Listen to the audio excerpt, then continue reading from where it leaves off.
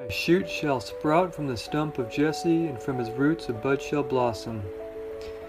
This beautiful passage from Isaiah chapter 11 reminds us that our Lord God can indeed bring wonderful life from that which appears dead.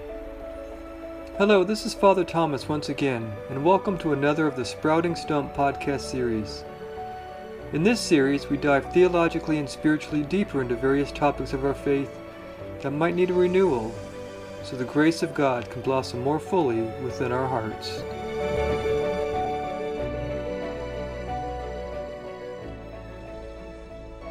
In this talk for his new Manna Retreat, Father Thomas provides deep insights into the first face of the new manna, bread of life, reflecting on manna as food. Father would like us to reflect upon this relevant scripture passage that is found in John 6. Jesus said to them, "I am the bread of life. Whoever comes to me will never hunger, and whoever believes in me will never thirst. I am the bread of life that came down from heaven. Whoever eats this bread will live forever." We find this referenced in the Holy Mass during the Eucharistic prayer too, when the priest says, "We offer you, Lord, the bread of life and the chalice of salvation." And now here is Father Thomas continuing his talks in his interactive style.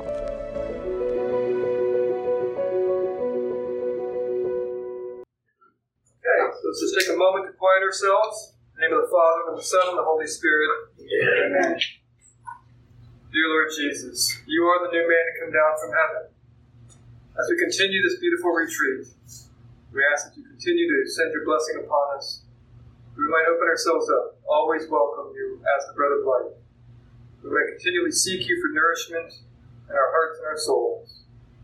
May you be the food that we feed upon, food that we always turn to in our time of need. Help us to not return to Egypt, in spite of all of their tempting foods. We always recognize there is no food greater than the food that you give us. You are the manna come down from heaven to nourish us on a journey to the promised land. We pray this, Lord Jesus, in your name. Amen. Amen. Father, the Son, and the Holy Spirit. Amen. Okay. So does anyone would like to share their answer to the question as far as if you were in the desert, how would you treat the manna? I think it would depend on the day. Some days I'd be really grateful, and other days I'd be really sick of it. I would be grateful, but I would be one of those bad ones that would collect more than I need. Once or twice. Yeah. Well, once it's spoiled, I get the message, but I'd probably do it at least once. I would think of it like a diet. How many times we've been on a diet and we want to cheat, but there's nothing to cheat with. So. Yeah, that would kind of stink, right? Oh my gosh, I really want to eat something else, and there's nothing else. You open up your refrigerator, what do you have? Manna. You open up your cupboard, what's in there? Manna. You open up the other cupboard, and you got a little bit of quail. Remember, they fed on manna in the morning and quail in the evening time, so he didn't make them eat nothing but manna. But that was what was supposed to start the day. It was also an indication of that. So, but of course, we're not in Israel for 40 years. I'm in the desert for 40 years. So, I suspect that we'd probably be all a little bit like the Israelites. You know how I know that? How many of us have never sinned? Okay, that's always an easy question. I always know the answer to that. Nobody raises their hand, but I know all of us are sinners. And how many of us sin more than what we really want?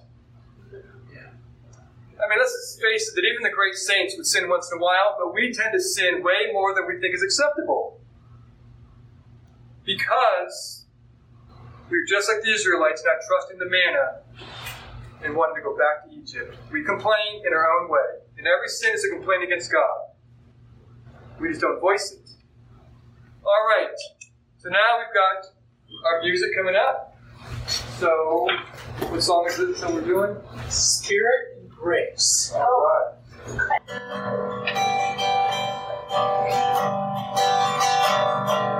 Spirit and grace, here in this field, you are the wind that breathes through the field. Gather the wheat and form us in Christ. Come be our source and breath of life. In the bread of dust, broken and shed.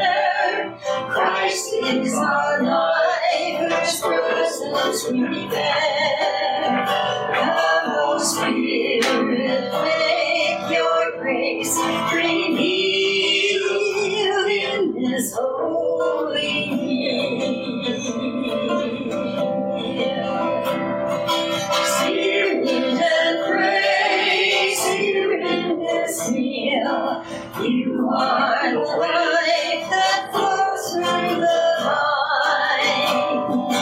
Gather this drink and form us in Christ. Come be our source and blood of life. In the bread blessed, broken and shared, Christ is our life, whose presence we bear. Come, O Spirit, make your grace revealed in this holy meal. Spirit and grace here in this place. You are the light that shines in this space. Gather your people and form us in Christ.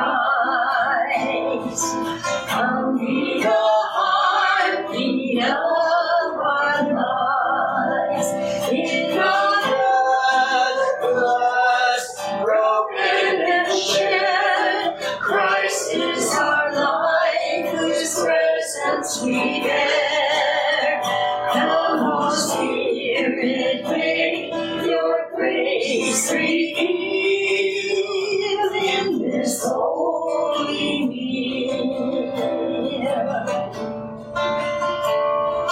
Spirit of God, sending us forth, we spread your wisdom throughout all the earth. Gather the nations and form us in Christ. Come be the presence in our lives. In the bread blessed, broken and shared, Christ is our life, whose presence we bear. Come, O Spirit, make your grace revealed in this holy meal.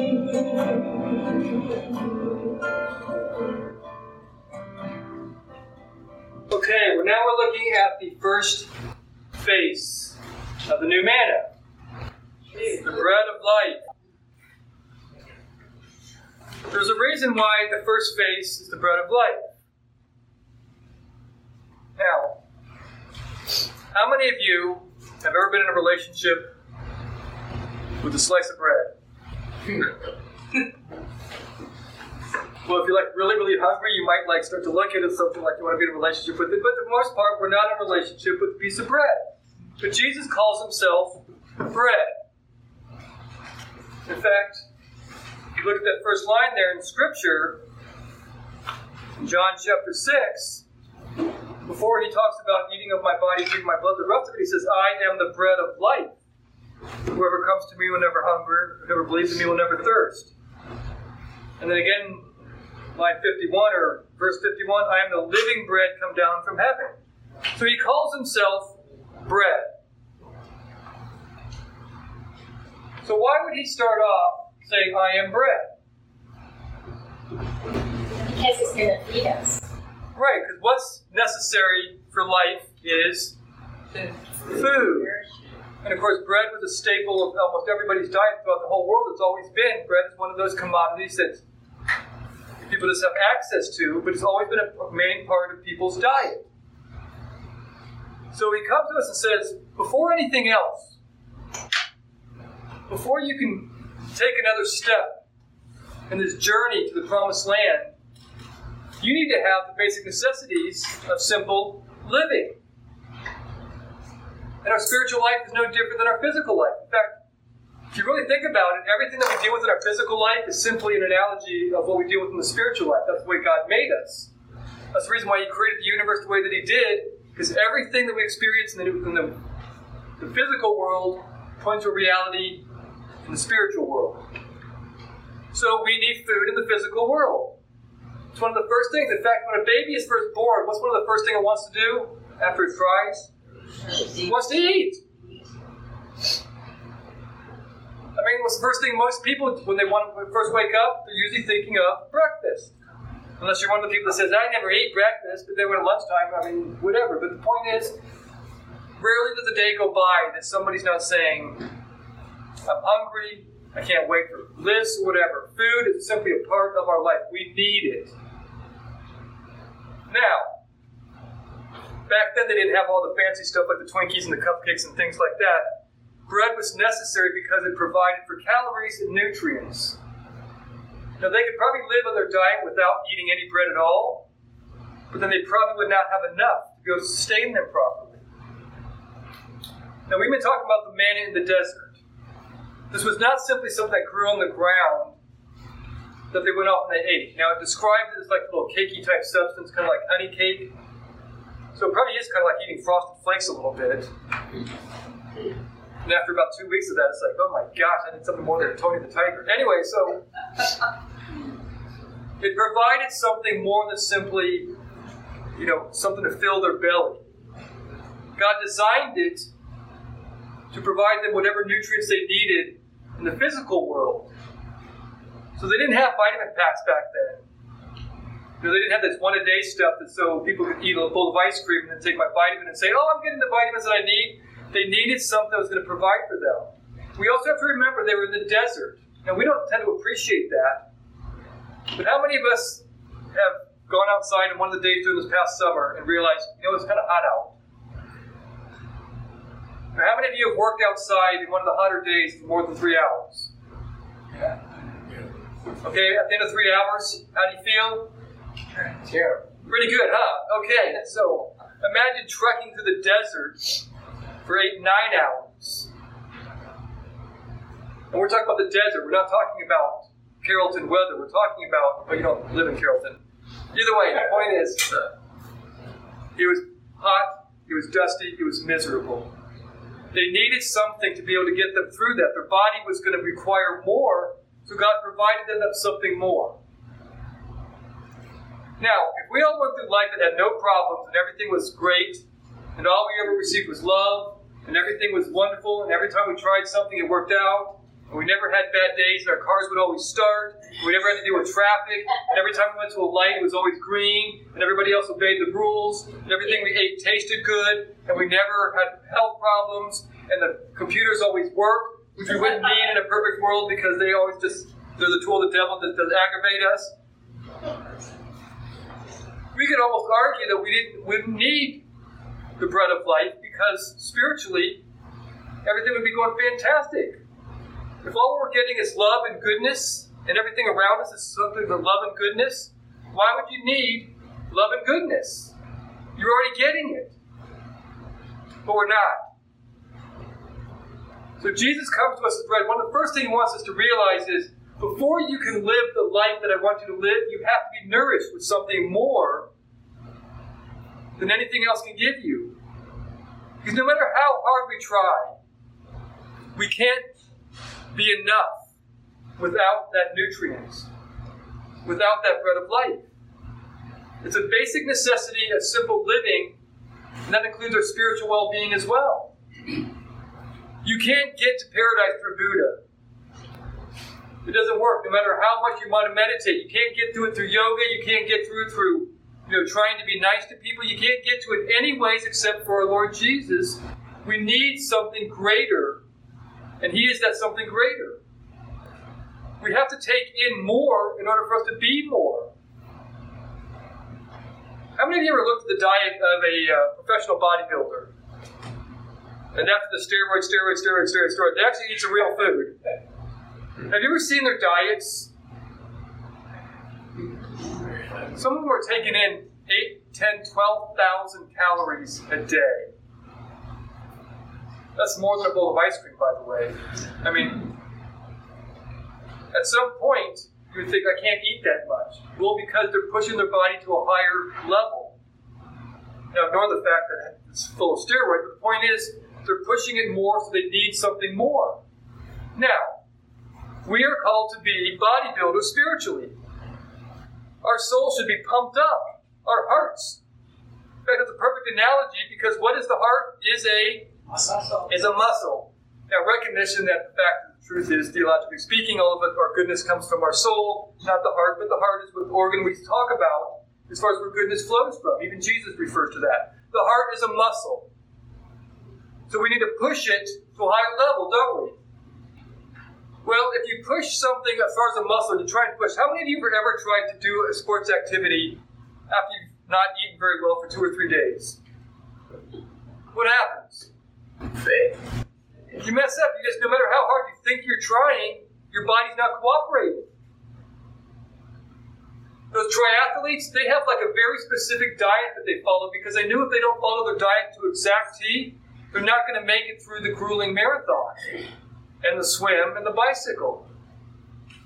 Well, we can't make it through this grueling marathon of life and expect our heart to be stronger if we're not feeding with something that is better. And that something better has to be beyond what this world provides. Why does we have to have something more than what the world provides? Because what kind of heart are we supposed to have?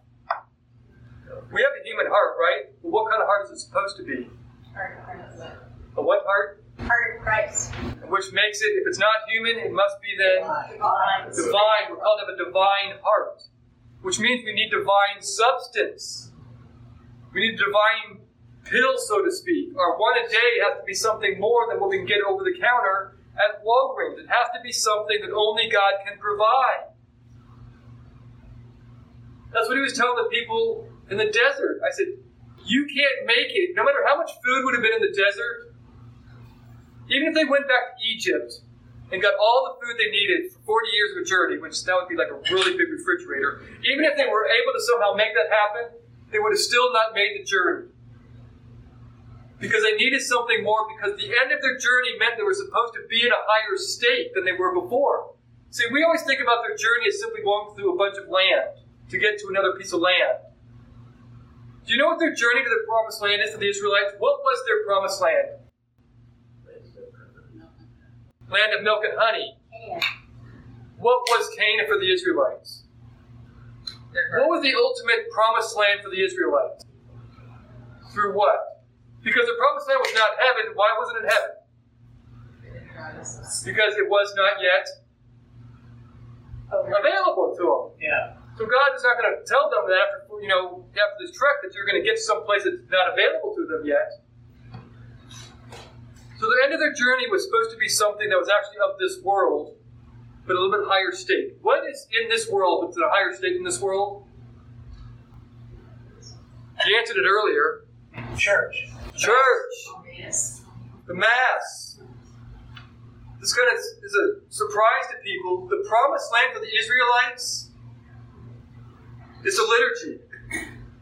That was the ultimate goal of what God was leading them to. It just took them like hundreds and hundreds of years to ever get there, because they were so stubborn, they weren't ready to accept it yet. So for them, what we're experiencing today is the promised land for the Israelites. Because we are of this world, but we get a touch of the divine. Going over to the promised land and just having a bunch of land available was nothing. They were called to be a higher state of being. He wasn't going to pull them out of Egypt so they could simply be the same people, just with a different land. That would have made no sense. What was God's promise, or when he made his agreement with Abraham, and Abraham would kind of kick this whole thing off, what did he say that was one of the things, as part of his promise to Abraham? That Israel was going to be, he was going to be the father of many nations. Many nations who were supposed to be what?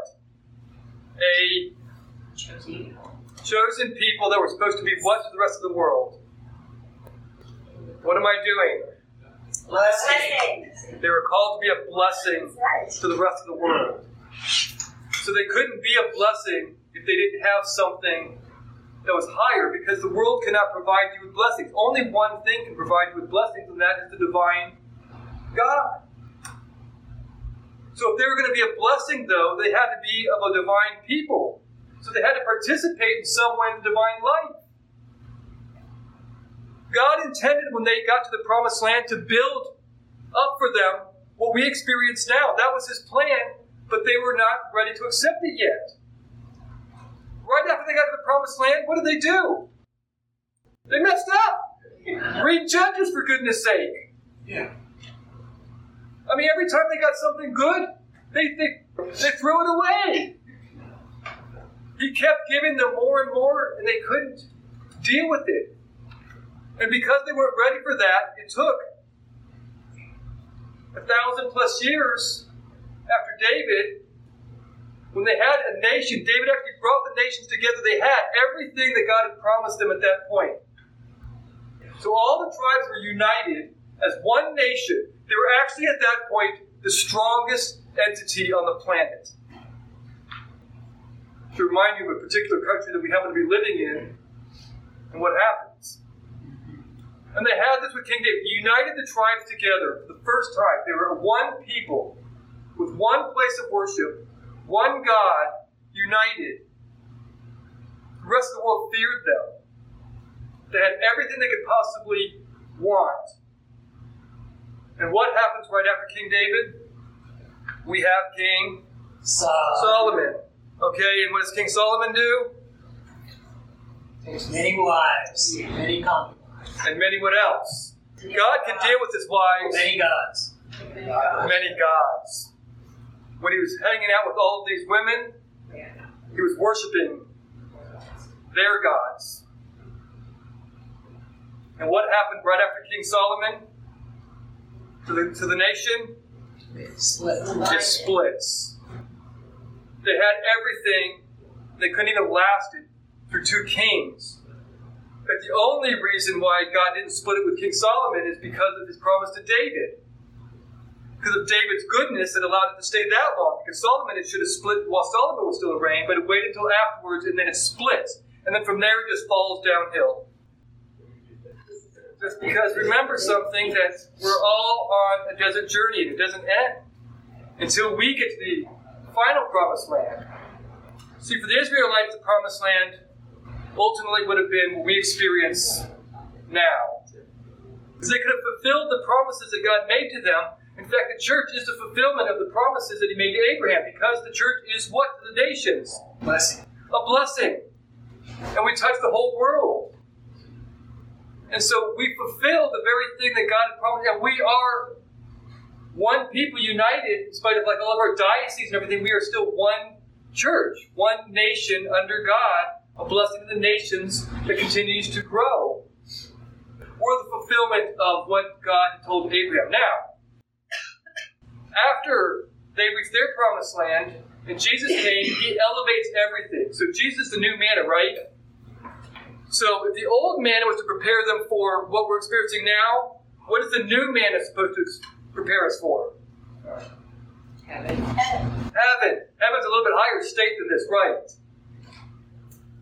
So if we're going to be prepared for heaven, we have to be what kind of a being? Ultimately, Divine. a divine being. Now, we're always going to be human, but we need to enter into that divine life. And so we need a divine substance. And that's why Jesus came and said, you must eat of my flesh and drink of my blood. Jumping ahead a little bit here as far as the points go. It's kind of hard not to talk about Jesus without touching on all the faces of it. But he says, you need to consume me as an act to be nourished by something greater than what you can get in this world. If we took out our faith, no matter how hard we tried, we're never going to be good enough for heaven. In fact, we're not good enough with heaven with Jesus, to be honest with you. But at least we can take steps in that direction. Without that nourishment, we've got no hope. And you know what the amazing part is? This is something that I really want people to appreciate about the bread of life. About how we know this is not simply a cracker that we get as representation. We'll talk about that more later. It calls himself the bread of life. Now, how many Christian churches are out there? Hundreds. You're not even close. You're like 55,000. Can you believe that? 55,000 different registered Christian denominations out there, whatever it might be. I mean, the Baptists probably have like 45,000 of them by themselves because there's Baptist East, Baptist South, Baptist West Road, Baptist Right Road. I mean, you go down the road and they call themselves a different name and they got different pastors, different beliefs. Not to criticize them, but the truth of the matter is the entire Protestant faith is a bunch of broken off religions. We've got tons and tons of them. Now, how many of them have the Eucharist? None. Absolutely none. Because even the Episcopalians at one point who thought they had it didn't have it because they broke away and they never regained that because of their attitude. So even if they think they have it, they don't got it.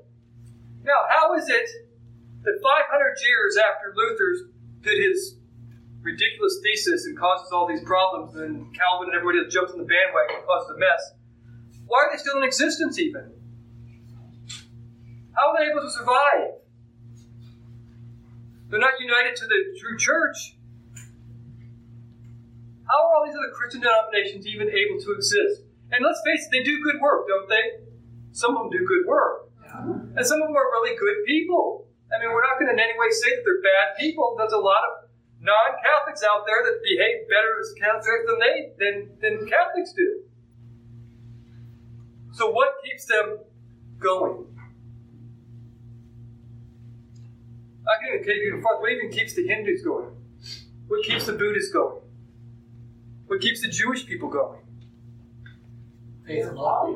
Faith in love. Man's desire for God, for something more.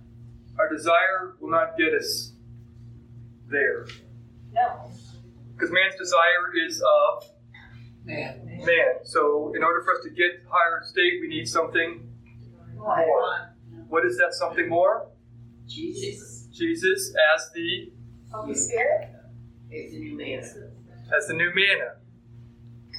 This is going to shock people. The only reason why Christian churches are in existence is because we have the bread of life. Our participation in that meal feeds them because we are a blessing to the nations. When we take in the bread of life in faith, and we allow it to nourish us, it nourishes the rest of the world. You want the world to end? Eliminate the Eucharist. Because we can't survive. Goodness cannot be without the presence of goodness. So the Protestants owe their existence to the same bread of life that we owe our existence to. It's enough to keep the world going. Wow. But if you had zero, the world stops. He says, I am the bread of life. You must take of me in order to live. And I thought about this. It says, well, there's lots of people out there. In fact, the majority of the world is not taking in the bread of life. In fact, of the ones that do take in the bread of life, a lot of them aren't doing it faithfully. So the numbers are relatively small. So how are they continuing a life? How are they continuing to be good people even? How do they have any chance whatsoever? Because the church teaches that you do not have to be Catholic to one day get to the promised land, at least not in this world. So I'll make a disclaimer, anyone that's watching, there are no non-Catholics in heaven, by the way. You'll be thinking, what? Absolute truth. You have to become Catholic before you're entered into the divine liturgy. Because what we experience in the Mass is what would we say? Is Heaven. heaven.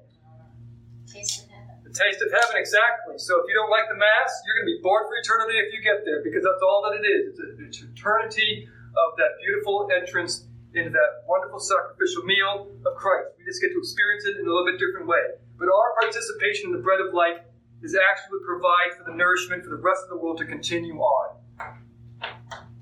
And I want you to think about that, because that means then that when we participate in faith and in goodness, in the bread of life, we take that in and we allow that to nourish our own hearts. It brings a blessing. So what does it mean when we take it in and we do not allow it to nourish us? When we do not take it faithfully, we do not take advantage of it, it does what? It's a curse. It blocks the very grace that we're hoping that so the blessings that we want to impart aren't there. And if you don't have a blessings from God, what happens?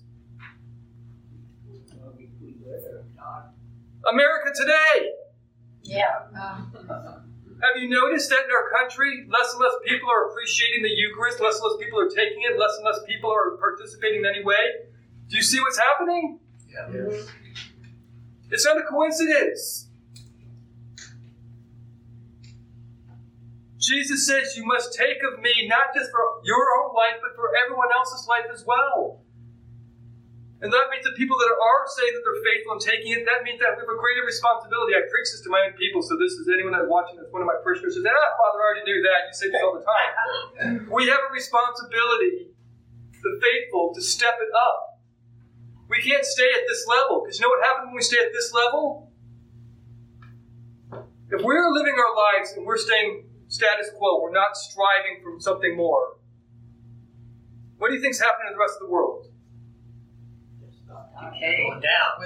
Exactly, because if everybody stays at the same pace, there's nothing to cause people to grow. In a relationship, if it's not growing, it is Dying. There's no such thing as a stagnant relationship. You ever seen stagnant water? What happens to it? It gets still. You're either growing or you're dying. There's no such thing as stagnant. The human body works that way.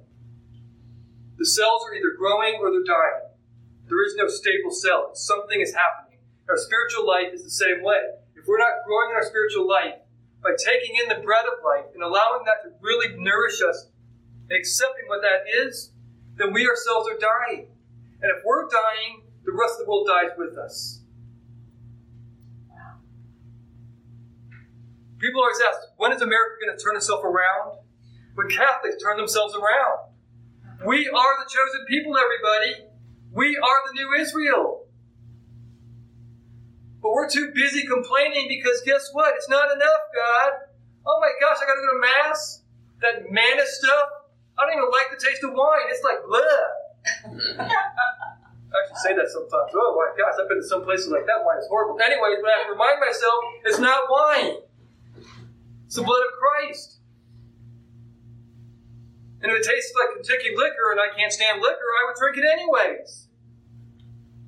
You might be all thinking I would take a lot more of it. But anyway, so we need that. So it's important to understand that when Jesus gave us himself the bread of life, he meant life for the entire world. And it's through that participation that we bring life. And we'll get into more of that in a little bit. Anne's like back there saying, you guys shut up here, so I'm going to have to call it quits. So she's saying, time out, whatever. Okay, so, that's right, discussion questions. So, we'll get to that point here. Was I supposed to do something else, Anne? You got to keep me on track. If we could just move on to any questions someone has. Okay, 5 minutes. there's 2 questions at the end of every section. The first one is the same question for all 4 faces. And the first question is always going to be, does this face look a little bit different to you now? When I say that, it's how you look upon this aspect of the new manna. Are you looking at it a little bit differently than you did before? And you don't have to give me an answer. This is just for your own introspection. If you want to share, you're more than welcome to. And the next question... Oh, I'm in the wrong section. It's number 2. Okay. Does the bread of life sometimes seem mundane? And I ask this question because, and you can kind of jot down some thoughts here. So if anyone has any questions or comments, you're more than welcome to raise your hand. If I don't see any hand raised, I'm going to keep talking. So if you want me to shut up, raise your hand. If Jesus would have walked into this room right now, and we knew it was Jesus, and not some hippie, how would we all start reacting? If I was to announce to Northern Kentucky that I actually had enough money to pay Jesus to give this retreat, and he showed up, what's that? The room's too small. The room's too small. You would have. The church is too small. Well, I guarantee even people that aren't interested on a daily basis, if I told them that Jesus was actually here in physical presence, that they could see, touch, smell, and experience that. Now, what if I just lowered it a little bit? Okay, I'm probably not going to get Jesus. What if I had the Pope here? Okay, I don't want to hear any comments on that. Okay, let's just say the Pope that you actually, if it was Pope John Paul when he was alive, or Pope Benedict, or Pope Pius, or one of the popes, whatever it was. So even if it's Pope Francis, you still got a whole string of people that, with this room, we would be standing only. We'd have it packed. I could not have it here if I had the Pope giving a retreat and said, you're welcome to come. Right. So if it was Jesus, guess what? You would think that hopefully more people would show up. So if Jesus were to be here, and we have a packed audience with Jesus, and yet he's presenting himself anyways, and people aren't there. When's the last time you held Jesus in your hand and felt like you could not hold him? Have you ever put him in your hand and for a moment just thought that I've got the world literally in my hands? Anyone ever thought that? Have any of you ever taken Jesus in and for a moment almost started crying? See, we get him all the time, and he shows up as a little host wafer. As a priest, I have him every single day. And sometimes I'm holding him up and I'm thinking, you know what, Jesus? I'm just not feeling you. Sometimes he gets mundane. And we believe it. But if I was holding up a little Jesus that actually could speak to me, I guarantee you my attitude would be, I'd be freaked out, but my attitude might be a little bit different. So and that's part of the problem that we have as the bread of life. Because sometimes it becomes a mundane thing. I hear people saying, I need to get my Jesus fixed. I need to go to Mass so I can take in Jesus and be nourished by Jesus. As if he's a piece of bread that's going to just simply get him through the day. He becomes a mundane thing for us. And we all run into that temptation because we're physical people. We need the experience, and our experience of Jesus is what? Of a piece of bread. I don't know about you, but the last time I saw a host talking to me, I've never seen a host talking to me. Maybe in my mind, but I've never opened its mouth and gone, I'm Jesus, by the way, is what I meant to that.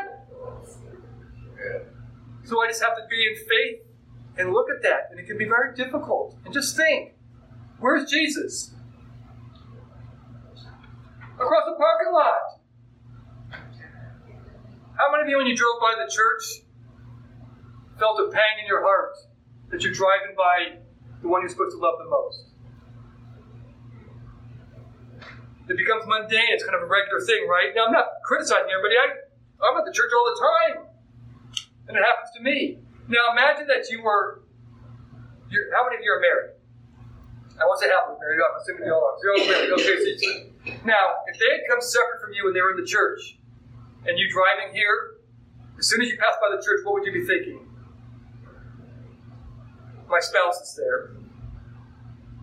I can't wait to see them. Hopefully you would say that. But not because they have to do the dishes or something like that. Because that's what you would be thinking. If my daughter was in that church, that's what I'd be driving by, and I'd be excited to drive by that church. Jesus Christ is in that church, and we drive by, and we just treat it like it's mundane.